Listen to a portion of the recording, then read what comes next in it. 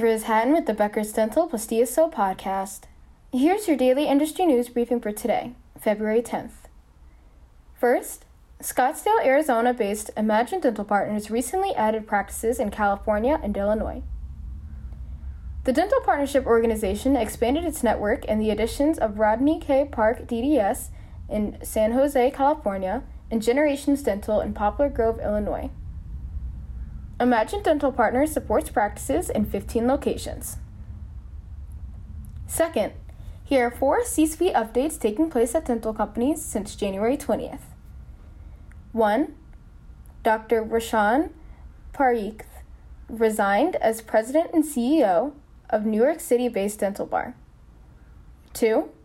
Boca Raton, Florida-based Sage Dental promoted Misty Mattingly to Senior Vice President and Chief Dental Hygiene Officer.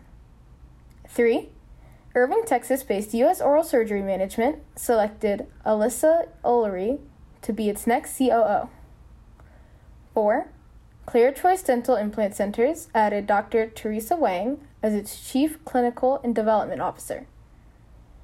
If you would like the latest dental and healthcare industry news delivered to your inbox every afternoon, subscribe to the Becker's Dental Plus DSO Review e-newsletter through our website at www.beckersdental.com.